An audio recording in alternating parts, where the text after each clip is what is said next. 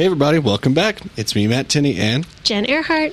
And we just got done doing about 58 takes of a intro that you guys will hear on some of the times when we're not there. It went really well just now. Yeah. We haven't been podcasting for a while. We're a bit rusty, I think. Yeah, it's a little disappointing, is it not? It's embarrassing. We're like, naive podcasters over here. Yeah, it got a little busy at work, and then Jen just wanted to break up from the podcasting world, and it was very upsetting. I needed a break to, get back to myself and my roots. Do you remember the last time that we recorded a podcast? Honestly, It was probably what was it, half a year ago? Who talks like that? First off, I'm just going to throw that out there. Who talks serial in half killers. years? Yeah. I don't know. Even as a parent, we talk in months. That's my 13-month-old, but we never say that's my half year. That's something, I don't know. That's something I created. It's a new thing. You're bringing it back. It's going to catch on. Jen's bringing back half year. That's what they would say when people didn't live as long, right? Or they would probably say it in months, actually. That would be more. He's half-year-old. Yeah. Sorry about that. So what's looking in the future for our project, Jen? We got a lot of things cooking in the kitchen, Matt. Like what? So, one of our big goals is dissemination and transparency and always sharing what we're doing with the CIT ECHO and with APD's Crisis Intervention Unit and with CIT Inc. We do have a lot going on in the kitchen. Yeah. So we are big into presenting at conferences. So conference season is gearing up again. We have CIT International, the International Association of Chiefs of Police. Then here locally, we have the New Mexico Public Health Association. And then another national conference that we're looking at is the National Association of Rural Mental Health. Oh, that's the NARM? NARM. So that's going to be in New Orleans, too. So NARM's look out in New Orleans. Yeah. I didn't realize that. But it's in New Orleans in August, which, woof. So?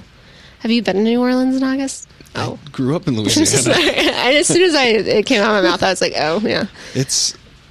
I just feel like it's always warm and wet. It's wet. I think that's what's more upsetting is you go outside and, you're immediately just, your clothes are covered. Yeah, I don't think people realize that. If you're not from the South, even just sitting outside. Yeah. You're just sitting, maybe having a conversation, you're sweating. I try not to go. I'm originally from Tennessee. I try not to go home in the summer. We're going in March. Sitting outside, you just sweat? You just sweat. It's so humid. What about Chicago? Chicago has humidity, but in my opinion, it's kind of a joke compared to Tennessee. And the humidity is only 3 months out of the year. They really have long, hot, humid summers in Tennessee. Right. Yeah. I don't feel like we hardly have any humidity There's in New Mexico. no humidity here. We're all going to shrivel up. I'm surprised I haven't shriveled up yet. Look like a raisin. You're going to turn into a raisin. I like it. I like to be able to sit outside and not sweat. Yeah, it's nice. That's why I think there's this misconception. Even before I moved here, I was like, oh my God, it's going to be terrible. But it's really so much better than any summer in Tennessee and even sometimes in Chicago. I forgot we had some people out here visiting. I can't remember where they're from. St. Paul? It wasn't St. Paul, but we were talking about the heat.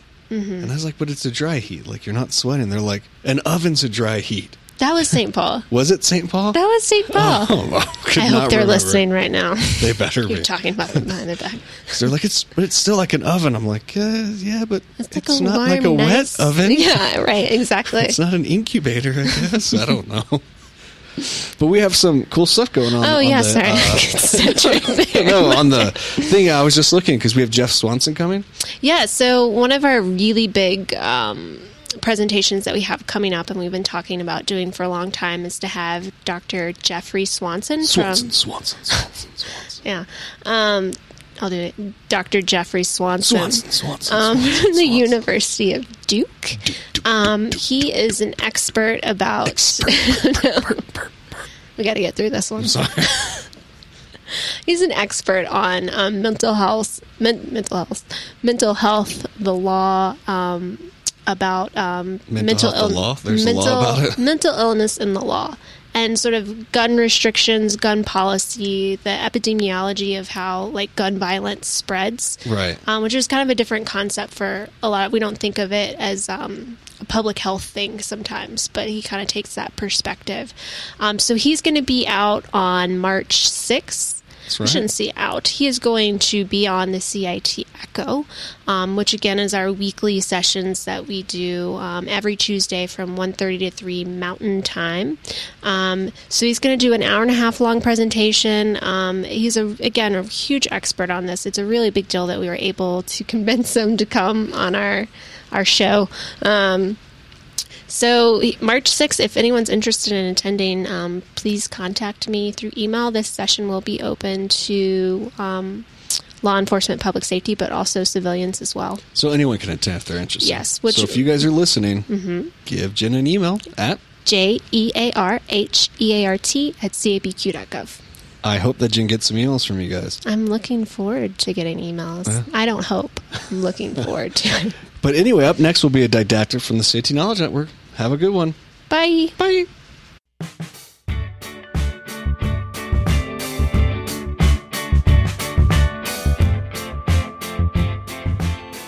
You know, I kind of tackled this from an academic perspective, but there's the experts are in the room and logged on as far as sort of like a deeper understanding of shooting events, casualty events. I mean, certainly, and thankfully, I haven't had proximal experience with that. And so I would really be interested to hear all of your opinions. You know, it could be that you disagree with something in the slides and let me know, or that, but I wanted to start by asking, how many of you have had experience, you know, sort of having to report this type of sensitive material to a media entity, or have been approached by the media to share certain details or opinions about things? Yeah, I mean, the last 5 years probably. Yeah. So is this that you're doing media outreach? You know, either I was a first responder at events, or we were there after the fact. Again, Chris Chase. And just for everybody who's on, would you mind stating like Simon Drobick with the Albuquerque Police Department. I'm usually in field services out in the field, but I'm the weekend public information officer. So when these events take place, they're very random. They're not Monday through Friday. So if it happens on the weekend, I'll be talking about it basically. And if it's a mass event, all of us will come out and talk about it. Fred's the lead on the big events. So you have a media communications team. Yeah, absolutely. And then just like, what's that process like? Do you guys discuss before you go kind of public with it, how you're going to do it and what you're going to talk about? The process is torture. Is that Yeah, I mean, I think we've had enough experience here in town with mass events like this and major critical incidents that we have a game plan in place and how to push that information. And that does kind of get tripped up sometimes by politics and by detective work and by so information being pushed out, we have to vet it and make sure that it's going to the right sources. And good information, bad information, we should be putting out good information. So. And how often are police officers who are not on the quote-unquote communications team approached for their own opinions or for that sort of thing? Like, you know, I'll be out in the field when an event happens. If we don't get there first, they're for the most part, they're pretty respectful because we have a system in place to push that information. And usually field officers are not going to want to talk to the media anyway. So they're going to call for one of the public information officers to arrive on the scene. Okay, so it's quite a bit of you, a few of you have a lot of experience. And then what about on the mental health side? How often are people asking you guys about, oh, was this somebody who had a history and da-da-da, and all that kind of thing? Well, everything, this is Niels Rosenbaum. Generally, everything goes through the PIO, but when it does come to us, yeah, they'll ask us questions and we'll answer honestly, usually trying to dispel myths and misnomers.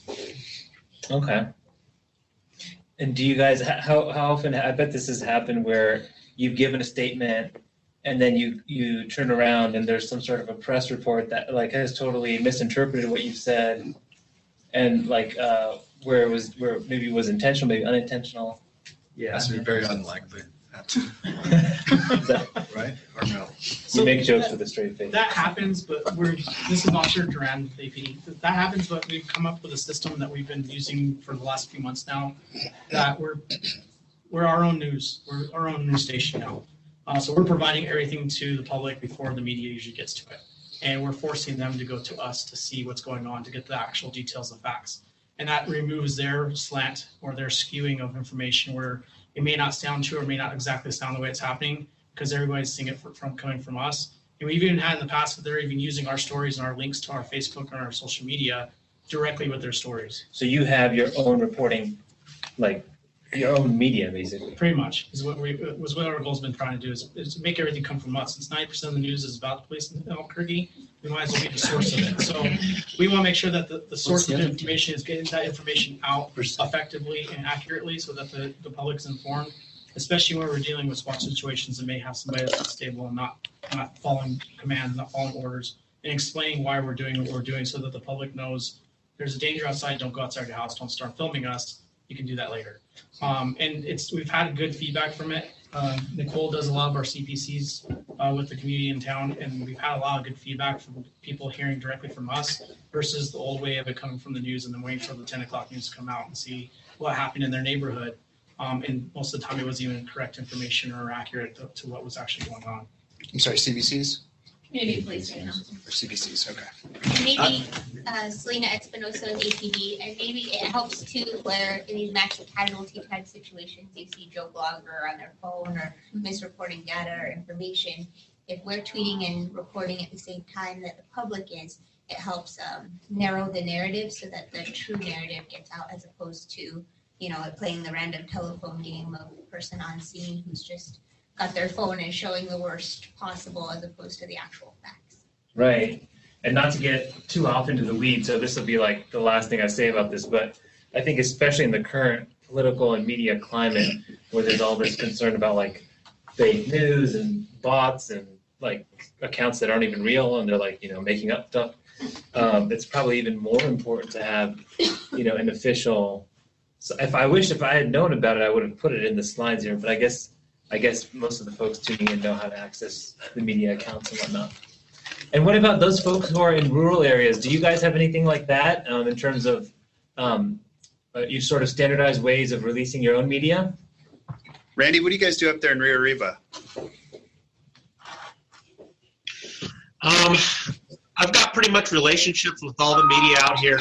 We send out kind of a mass email, a mass text. And then as far as our local folks, they all know how to get a hold of me directly. So, we've got a good way of connecting and getting information out here, and it works really symbiotic. Nothing released that we don't want released, that type of thing. So you have relationships, it sounds like. Yeah, we kind of have to. TJ, how about down in Cruces? TJ Camacho, LCPD. Usually we have just the Nixle system, which we use in the event anything big happens, just to have people stay away. But the PIO is usually the one that sends all that information out.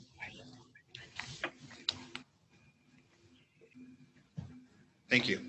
Cool. So the first part of these slides, a lot of you probably already have a sense of this information. It's more for like mental health providers who may not know as much, but it'd be worth going through it. Just click it somewhere. Oh, okay, gotcha. Good. It should start going though now. Maybe just go bing. Yeah. Okay, so first question for you guys. Do you think violent crime is on the rise in the United States? What do people think? And don't forget, guys, under KDT, you guys can write it in on the chat. Yes. I wish I had. Sometimes we have the little box come up where you can do the ABCD thing, but here it's sort of just more verbal. I guess no. I got one yes and one no, so we've covered anyone for it's about the same. It's about the same. Okay, there we go. Show you what's going on. And I think what's confusing is I've heard both. I've heard both, like on sort of popular media sites. And so not even getting like sort of into the weeds. And so if you're hearing both, it's kind of confusing. Okay, what about gun crime? If we were going to subdivide violent crime further into gun crime, what do people think now? I'll say I think it's about the same. Okay, about the same. I got one nod, yes. I'll say no. One no. Okay. Well, this is interesting. Okay. I think we're just fighting each other. You're one of those. There's one of those glass half full people, aren't you? Depends on who you ask, right? Right. Okay. What about school shootings? What do people think about this? Yes. And actually, this question basically could be like mass casualty events rather than school shootings. I'm gonna say no. Yeah. I'll say no to mass casualty. So people are even differentiating between mass casualty and no. Got a yes and a no. Any other thoughts? Okay, yes. It's lumped together? Well, so it's a little bit difficult. School shootings are under the umbrella of mass casualty, which can include other things like bombings and whatnot. Or it could be a shooting that's not in a school, but it's still mass casualty, like a workplace or something. Oh. We need it's about the same. Okay. It's about the same. Okay. And what do people think about, on average, how many individuals are shot during an active shooter event? The answer choices are 1, 2 to 3, 6 to 7, 8 to 9, more than 10. Isn't the definition of these though about the amount of casualties? The mass, you mean? But isn't it like to be considered an active shooter? What is the definition of an active shooter? It's a good question. We might get to it. Oh, tricky. Teaser. Yeah. I'll throw out 2 to 3. 2 to 3. Okay. I'll go 6 to 7. Yeah. I think when I was putting this together, I'd go 2 to 3. my answer probably was like D. Okay. And let's see if there's another one. Oh, oops. There you go. Okay, then the last question, on average, how long does it take for police to arrive at the scene? 1 minute. 1 minute. 5 minutes. Bravo, police. 10 minutes. 15 minutes. Okay, we're 10 getting minutes. Wow. 10 minutes. He's lost all faith in his career. That's a I'm long. gonna say 5 minutes. 10 minutes and 5 minutes are coming up. Okay. I would guess 15. I would have guessed like the E to 15. Okay. So here's a slide of FBI violent crime. First question. Oh, what's that? There's a bunch of. It's not a question. It's just information. Oh, okay. No, there's a bunch of stuff on the screen. Right. Okay. Someone guess 5 to 6. Oh, 5 to 6, I guess, is the 6, information. sorry. It's okay. So, anyways, I can see that one. So you can see a lot of the politicians were saying that there was a spike in violent crime. So the FBI statistics is weird. Like they come out a year after, so you can't. We won't know about like 16 until like the middle of 17. It's kind of annoying that way. But so then if you're trying to figure out about 16, you have to go with all these secondary sources, and they all say different things. That's really confusing. So the politicians who are saying that there was a spike in 15 are correct, in the sense that 13 and 14 were lower.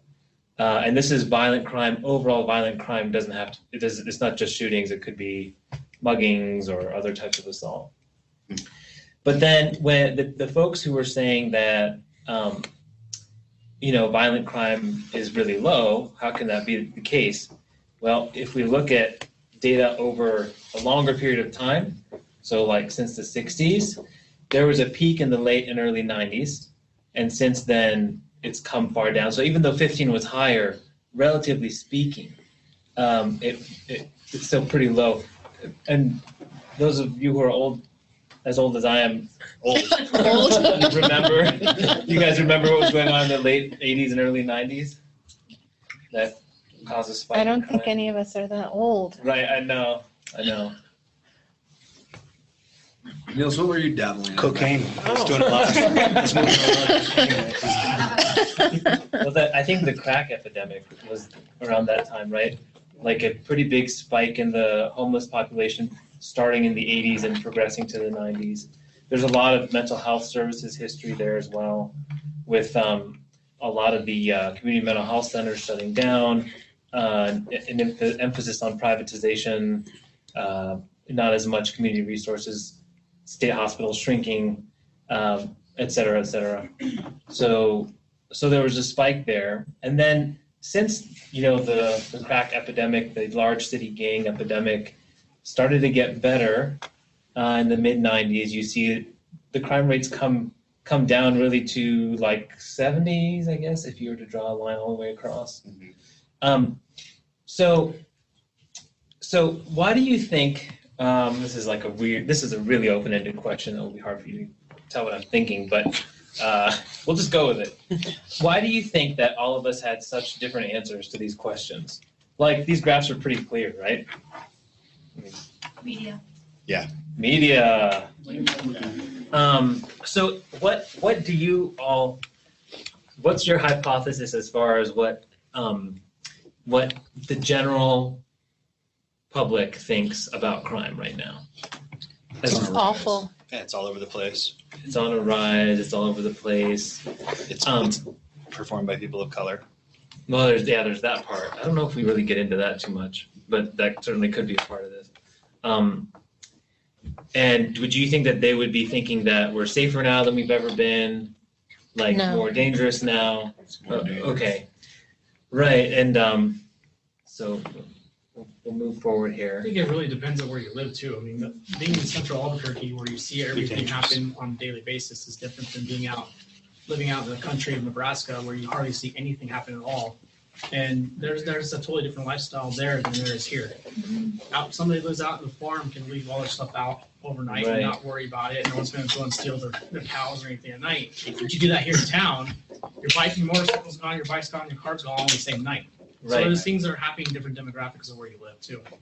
Absolutely, and it's fascinating, and I don't think I have demographics based on if you live rural versus urban.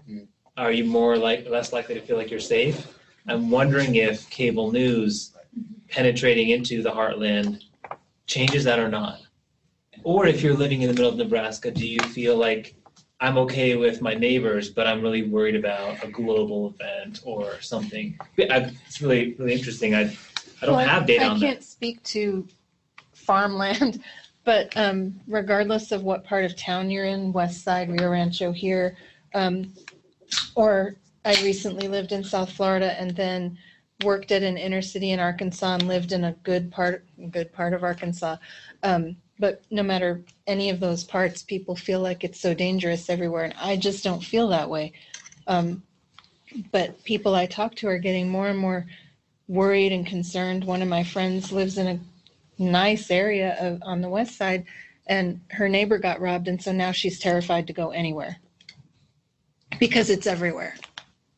So you're seeing it cut across demographics and areas. Yeah. I mean, certainly. So there's perceptions of crime, and then I think what Officer was talking about is there's a certain percentage of people who really are in danger a lot of the time. But I don't That's think not like she a is. I think she misperception, put that's- one event with what she sees on the news constantly together, and now it's like, well, it's everywhere, and it's so dangerous here. So some people have a misperception, other people Mhm. have an accurate perception because they're in danger. Yeah. So we got to this question of what is an active shooter event or a mass casualty event, and how is it defined by the FBI? So what they've done, the FBI, they have this really impressive study. They took 13 years worth of shooter events, and they looked at sort of like certain trends and things. And this is how they define active shooter in their gigantic study. So one or more persons engaged in killing or attempt to kill multiple individuals in an area occupied by unrelated individuals. Further, and then it's not just like a thing where one person has a vendetta against another person and then that happens. It's more like there's sort of collateral damage and that's okay. And that the primary motive appears to be trying to harm a large number of people rather than, I was trying to commit a burglary and people got in the way. So if you're looking at like really the crucial part is what the primary motive is. So gang-related shootings are excluded to the extent that they can be, so that they can get data about this other phenomenon that they feel like is more specific. So unfortunately, although violent crime has gone down, this is that FBI data from 2000 to 2013.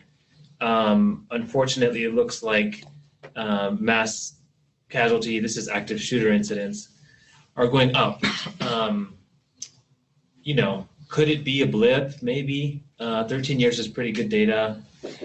And then if you look, the bottom graph is casualties. So that's not a misperception. I think that's how these things get twisted together.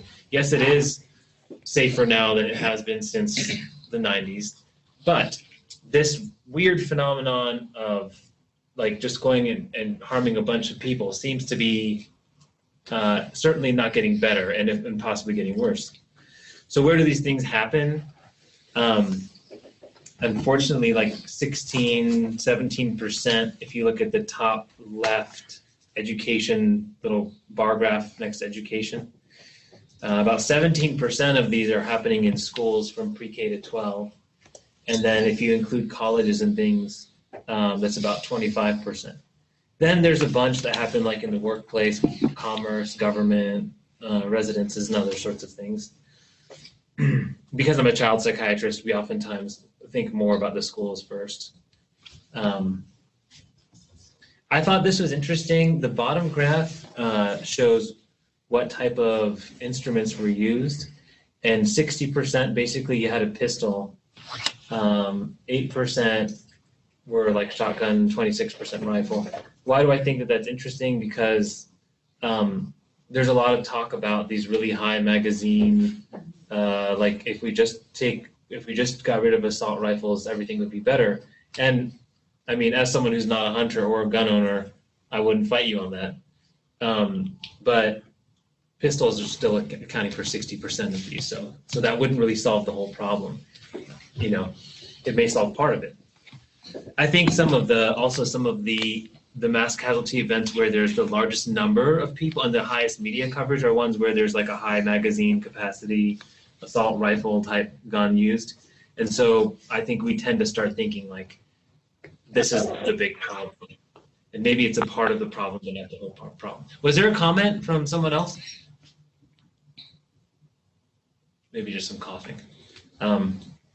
Okay, so some slightly better news is that the mode response time, which is sort of like saying the most common response time, is 3 minutes, which I thought was great. I thought 15 minutes was realistic, but 3 minutes is way faster than I thought, which is average police response time. And then the mode in terms of the number of people shot is 18. So we hear about these awful like Orlando type things, and we tend to think, oh, the mass shootings are going up. But if you look at Orlando as one of those small one blips, like it's like the one thing that happened over these 13 years, and then way, way, way more of these sorts of things are like 2 people or 3 people. Of course, it'd be better if no people were getting shot. So I'm not trying to say this is some sort of like good thing, but I think compared to my perception based on basically just regular mainstream media, my perception would have been it's a higher number and that police take longer. So I thought that was somewhat reassuring data. I wrote a paper on the stuff that we're about to go through. If you want to look at it, if you value your time, you probably don't. Scratch that from the record. And then I think some of you guys are writing a paper together too right now for one of the journals, which is pretty cool. So I'm kind of excited to read that. So does media reporting impact public perception? And you guys were starting to say that you think that it does. So despite the fact that violent crime has decreased, there was a Gallup poll in 2016, 70% of Americans think that crime is getting worse nationally. And that would be domestic crime. And the majority of respondents think that crime is extremely serious at this time. There were some studies done in the 90s, one in the early 90s, one in the late 90s, that suggest that the way that we perceive victims, criminals, deviants, law enforcement the way that we get information about this is the media. So so it goes to say sort of that would influence us. And it's really hard to measure, but I found a study, and I could once, and I couldn't find it again, so I couldn't put it in here. It was a really cool study, but it was in sort of an obscure journal. I think it was in like a law journal. But they looked at how news has been reported, like from when it was just press to black and white TV to color TV to more channels to cable news to now like Twitter and all that. And the study that I'm talking about suggested that the percentage of media that focused on violent crime has like expanded quite a bit. When it was just print, there was a lot that people were reading about in their local paper about the mayor is thinking about opening a green space on Main Street, or the fire department needs some funds or something. And now with the type of media coverage, there's been an increase in the percentage of time spent on violent crime. I wish I could have relocated that study, but I couldn't find it. But there's another study, and it's an older study. It's from '81. So a lot of this criminology stuff, you have to look kind of further back to get good studies because they're not coming out as frequently. But they looked at 99 studies in this article, and they did sort of like a meta-analysis where you look at combining the data from a bunch of studies.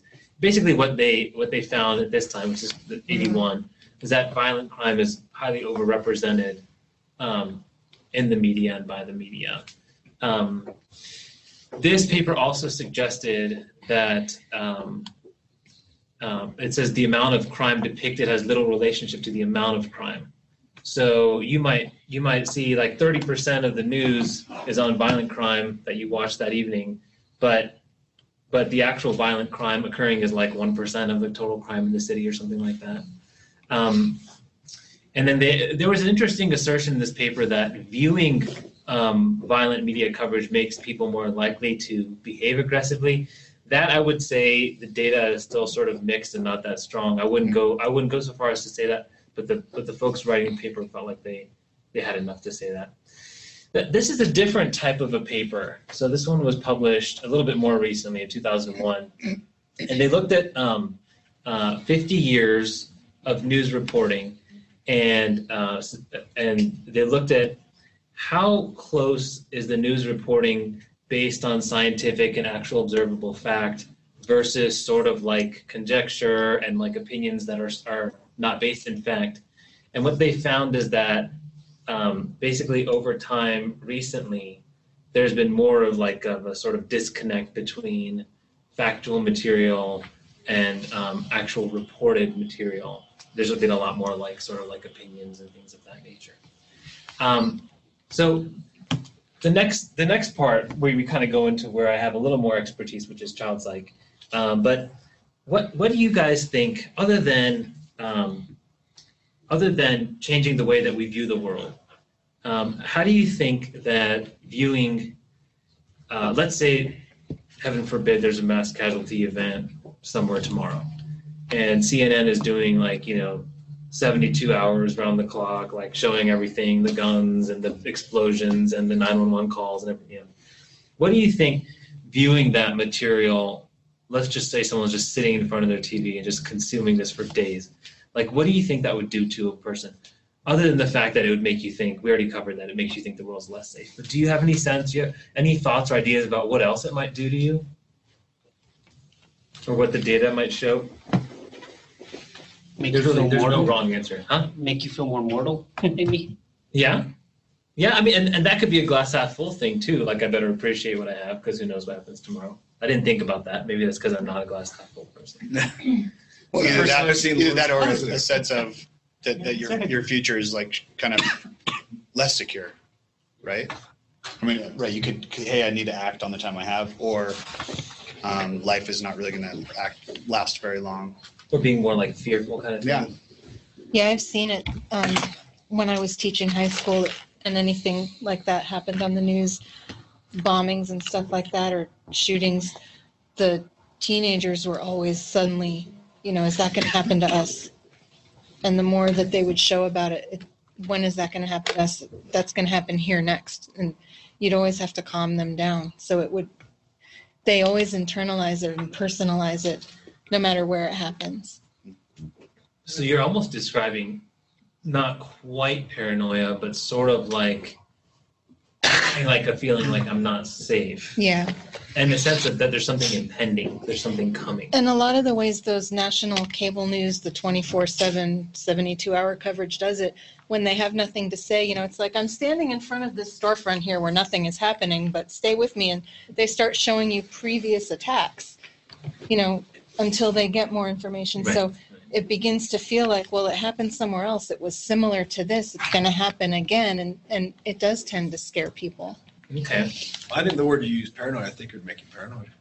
Okay. I think a lot of times, especially, I can only speak on law enforcement side, but when there's a lot of officers shot in the same week. Oh, man. And it's all that's popped up on social media, especially if you are on social media as law enforcement, you follow a lot of law enforcement communities. All of a sudden, it feels like almost law enforcement's under attack, even though it's sporadically everywhere. But that would be terrible. I mean, yeah. So, I could see that being really hard. I think it depends on your audience too. It depends on who's watching it. It might get somebody in paranoia to start wondering what else is going to happen here, what's going to happen in my home city, what's going up and down the street, and then it might have a trigger to somebody else. Well, that's going to make me be a cop now. I want to go join the military. I want to do this, and we're trying to make a difference. Right. So it really depends on who is watching this and what their exposure is. Absolutely. And the flip side of that, a lot of people we deal with on the streets, people get paranoid and they go out and they try to take matters in their own hands and self-medicate, do other things. And we see it all the time with them just doing rash things that a normal person would do because they saw something on TV. Yeah, or the other thing that I think of is feeding, it makes conspiracies seem more plausible because you just feel uncertain. I'm thinking about that pizza shop where people thought there were prostitution going on, and some guy during the campaign went and shot a bullet into but didn't shoot anybody.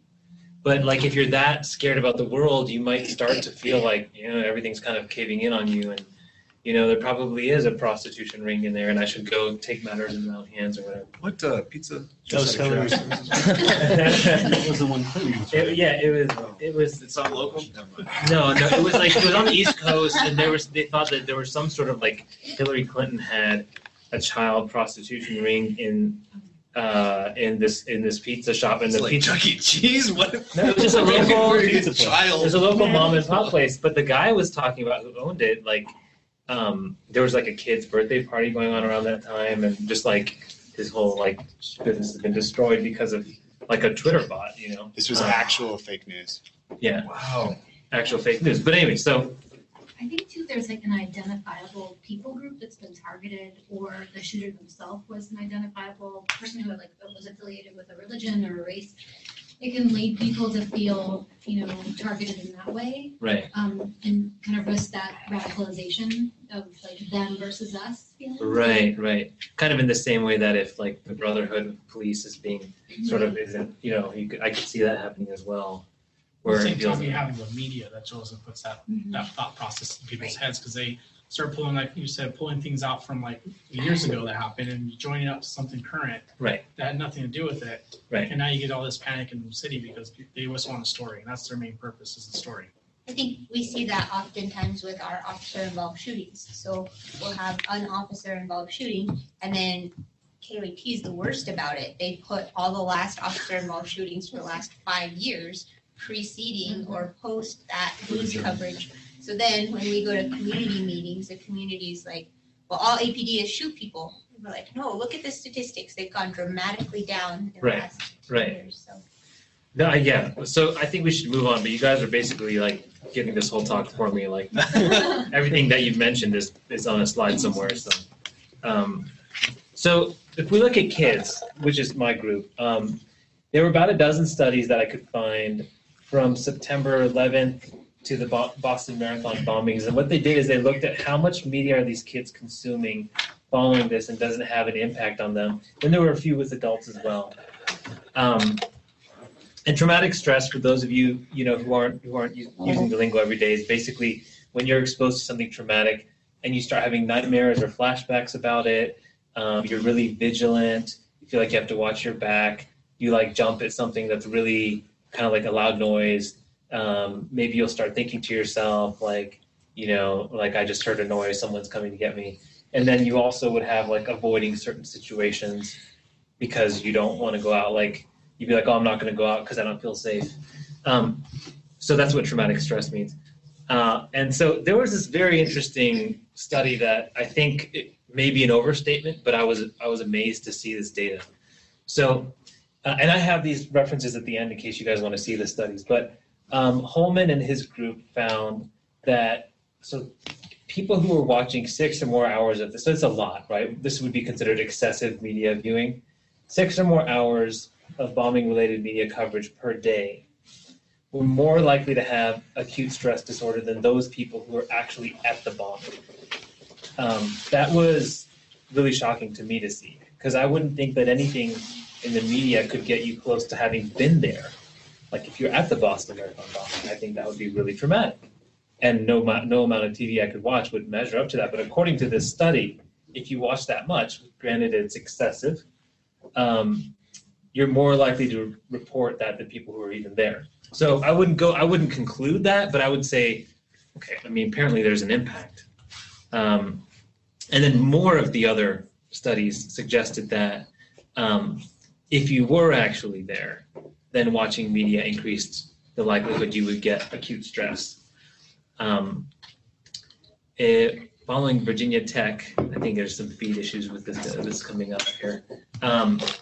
They looked at kids who watched more than 3 hours of media exposure from that shooting, and that correlated to more PTSD, depression, and anxiety symptoms.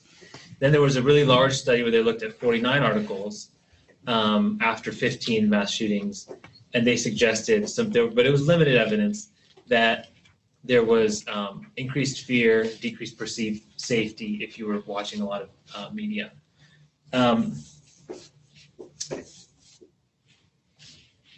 Finland, there was a really bad attack there a couple years ago on a school, and those people who watched a lot of media-related coverage felt worse emotionally.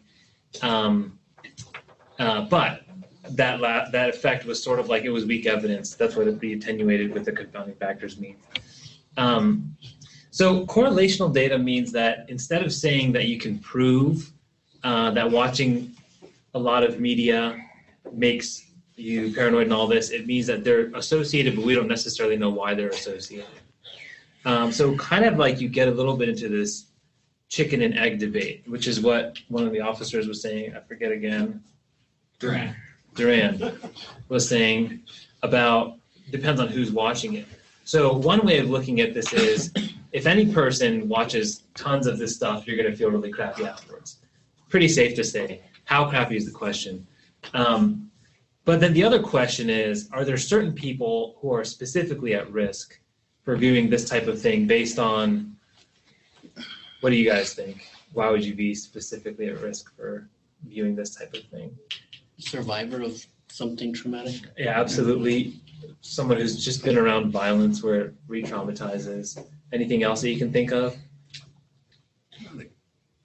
I mean, I would think maybe someone with a behavioral health disorder. Right, yeah. If you already have psychosis and you're already paranoid, this could feed into it. If you're already anxious, it could feed into it. If you had, if it was a member of your religious group or somehow you identified with it more, you could be at risk for it. And I think what we're not great at doing right now is necessarily knowing specifically who it is who's going to have an adverse outcome when they're watching this. Who is it going to be? They can watch this all day and they're totally fine. And who should we really kind of be worried about that when they're watching this, it could be worse for them. So then, I mean, I think the last part. So the middle portion was just sort of, is this type of media coverage good? And the short answer is probably not. And that there are certain groups who might be at risk more. So then the question is what do we do about this? How can we work together, maybe to identify people who are at risk? What do you guys think about that?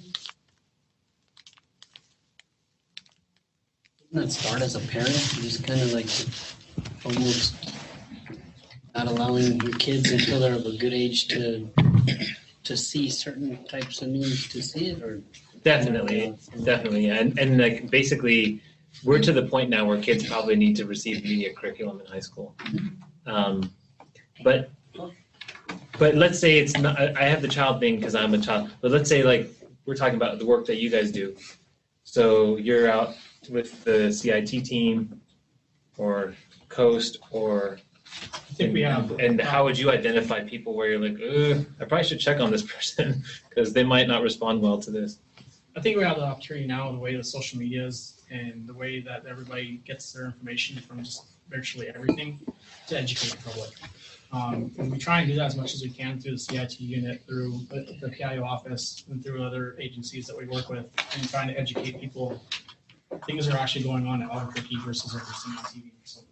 Or things that we're actually currently doing, such as a SWAT situation or whatever the case may be, so that people understand that there's a danger, but we got it taken care of, we got it handled, just do what we ask you to do from now, and then come out of your house and go on.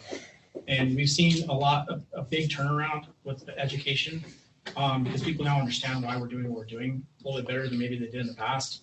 And they may not fully know what we're doing, because we're not going to distill all the information at one time, but it gives them a little bit of something to think about. Okay, cops are outside, they're taking care of it.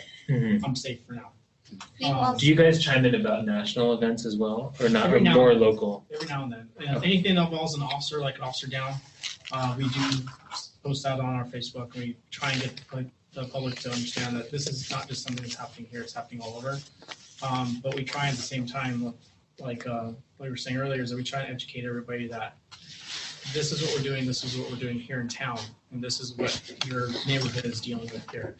Nicole has a lot of contacts with the community with the stuff that she does, and she's able to get this message out to the community even easier than I can, being in uniform, because she's not in uniform. But she works with us every single day, and she sees what we do. So from civilian to civilian, it comes off a little bit easier than it does from a cop in uniform to civilian, because now that's the authority figure's not there. So she has a lot better delivery than we do sometimes with some people. And I think as a team, not only the PIO team, but individual departments have really good relationships with either crime victims or advocate groups or the district attorney's office. So if something really important is going to come out and we know it's coming out and can't hide it or control it, we'll either let the victims know, the families know, the DA's office, this is coming, I just wanted to let you know before you see it first or hear about it. And I mean, even the officers or homicide detectives are good at letting the victims or families know. That's good, so they have time to process it before the outcry and all this other. So Matt Tan with APD, I actually wrote this down as a question that came up with here. Is there something that you guys have seen, and this is more for you guys as providers, that we can do to make a difference? Because what it sounded like from your previous stuff is if someone is a victim of a crime or a witness of a violent act, I should say, and then if it's on TV that they're more prone to having ongoing issues, be it PTSD, stress, or anxiety, is there something as us as law enforcement that can actually help stop that? Like, I mean, can we include it in our training to, like, you know, make officers aware, like, hey, if you're out with a victim of a crime and you think there's somebody in news, make sure you tell them not to keep watching the news and seek treatment. Oh, yeah. Or, you know, we train even the public at the Citizens Police Academy, and a lot of them are victims of crime, and that's how they got into this, and they've brought this up before. Or is this something that maybe we should make like a checklist that we hand to a victim of crime with like resources? Or how do you guys, what is an effective means as us as first responders can actually make an initial change in something? I have a slide at the end that has some of that stuff, but we could just talk about it now, and I'd be interested in getting everybody else's opinion, who's, you know, in mental health. I think some of the stuff we talk to the kids about, like after something like this happens, is definitely limiting the media coverage, and including so if you're dealing with an adult, we would talk to the parents. You may talk to loved ones or family members about about kind of being careful the kinds of conversations you have around them. Like if I've got a psychotic uncle, maybe I don't have my conversation about the world is ending around the psychotic uncle kind of stuff, the really like catastrophic. Right. And then there's a bunch of stuff about like how to increase the family support, the community support, and mental health support. One of the things we'll recommend to people is to get back into their life as soon as possible. So that could be whatever. If it's a kid, it's going to school, going to work, going to your church, whatever your activities or hobbies are. And the longer you kind of stay out of that, sometimes the worse the outcomes can be. Those are some things that come to mind for me. Anything else that you guys can think of? I think your like a checklist is a great idea. I'm working right now with the district attorney's office for the victims advocate group, but to also talk to them and tell them while they're on the scene, have a family member with them, have a checklist of what to expect. There's a lot of things I think that we can work on and that we are starting to work on as far as helping those victims of a scene. I mean, just from a personal standpoint, when my son was killed 1.5 years ago, it was the worst experience I think you could ever go through. And seeing not only myself process it as a mother, but seeing my daughter process it as a sister, and seeing all the students process it as best friends and people at Manzano, it was really hard. And I think even now, you still see the butterfly effects of things that maybe they could have known up front, but we weren't really good at yet as a department or the district attorney's office. But I've seen it get a lot better in the last 1.5 years since you've seen all of these, shootings happen, and murders. And so it's getting a lot better. I will say that even with this office here, Selena, ourselves will reach out to the victims of violent crime, the parents, when their kids get murdered or spouses, right away and let them know what to expect, or when press releases are happening, or try to kind of guard the press from going at the family right away before other things are released. We've started to condition the media, and I wouldn't tell that to the media, but we have. So like with the Victoria Martin's family, no, not hers, the 3 kiddos that were shot. The Fort Hills. When they were having that funeral, we specifically said, please do not attend the funeral. If you're going to attend a funeral, please stay in this area. And then Simon gave sound only in that area so that they didn't have the access to the family and were hopefully not filming the family up close and personal.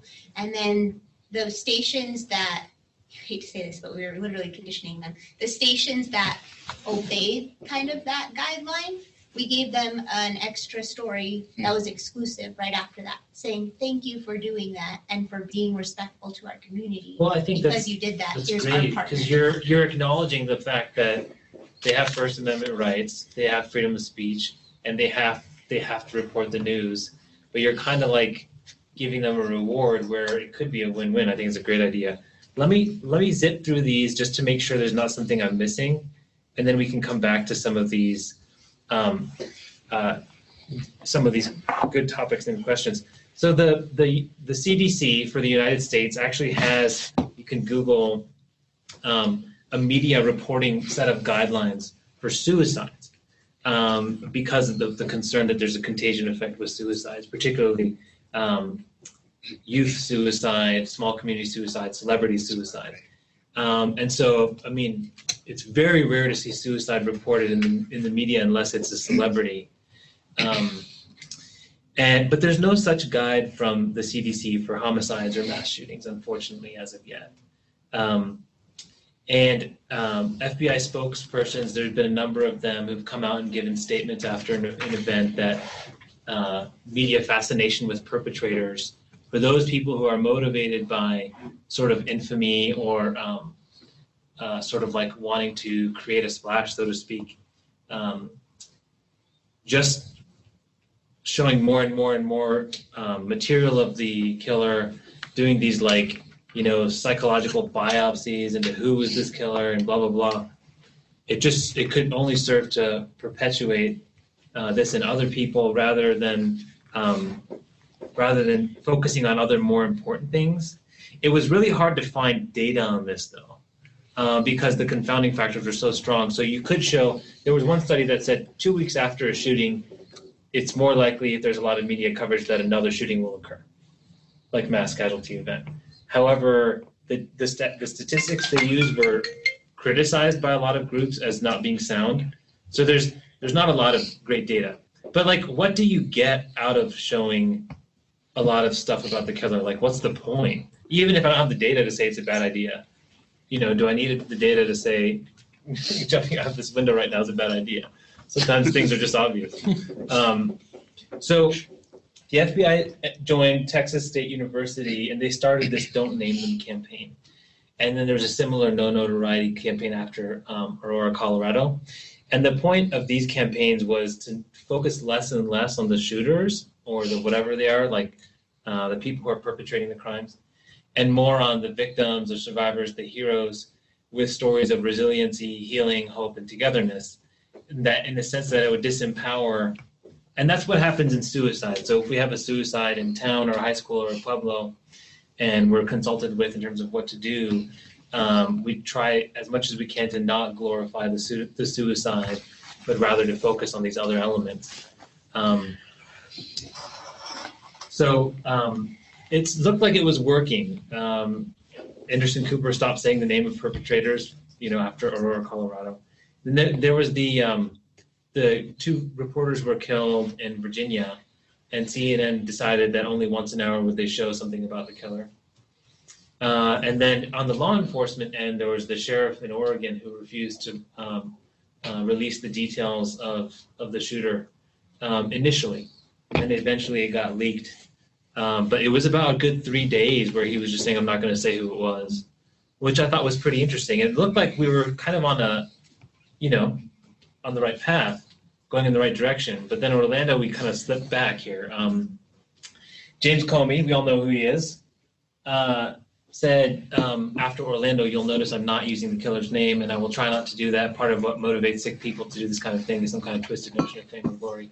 I don't know that I would make it that simple, but that's what he said. So he urged media outlets to do the same, but Orlando was crazy. I mean, if you watched any of that stuff, it was like everywhere, and it was super graphic, and nobody was holding back for that. And they were really into like who the killer was.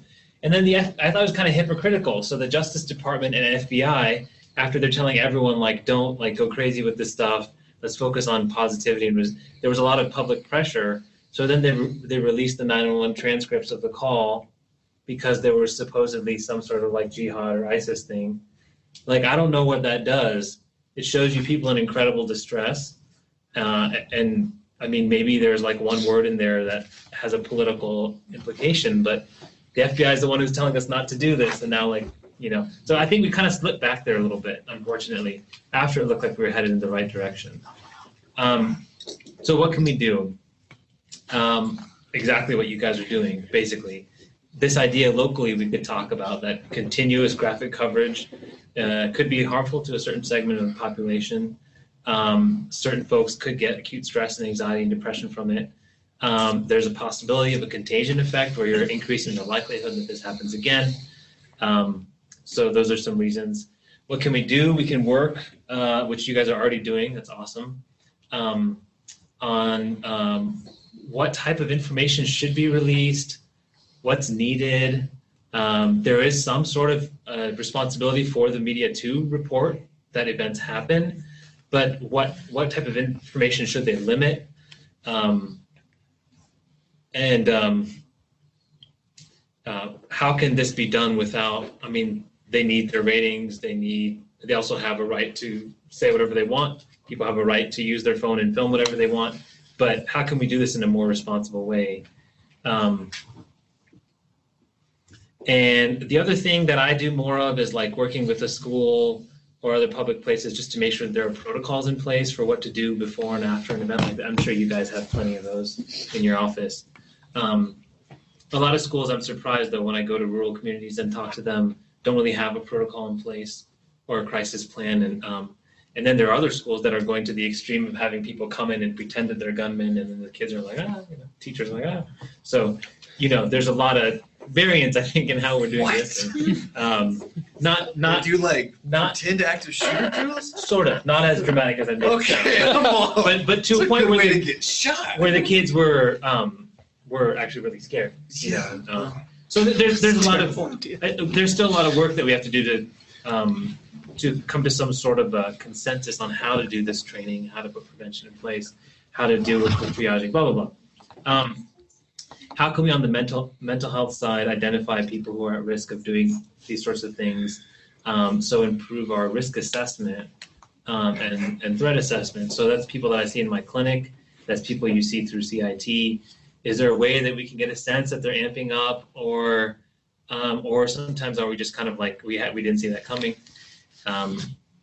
And then this gets back to the question that you asked about what can we do, and I think making sure that traumatized communities or families have resources that they need. So making sure there's enough providers that we can refer them to somebody who could help them out, which in Albuquerque is actually an issue. Like there's not enough providers. So sometimes it can be hard to find. I mean, it doesn't help a family to say you can get an appointment in 3 months with someone.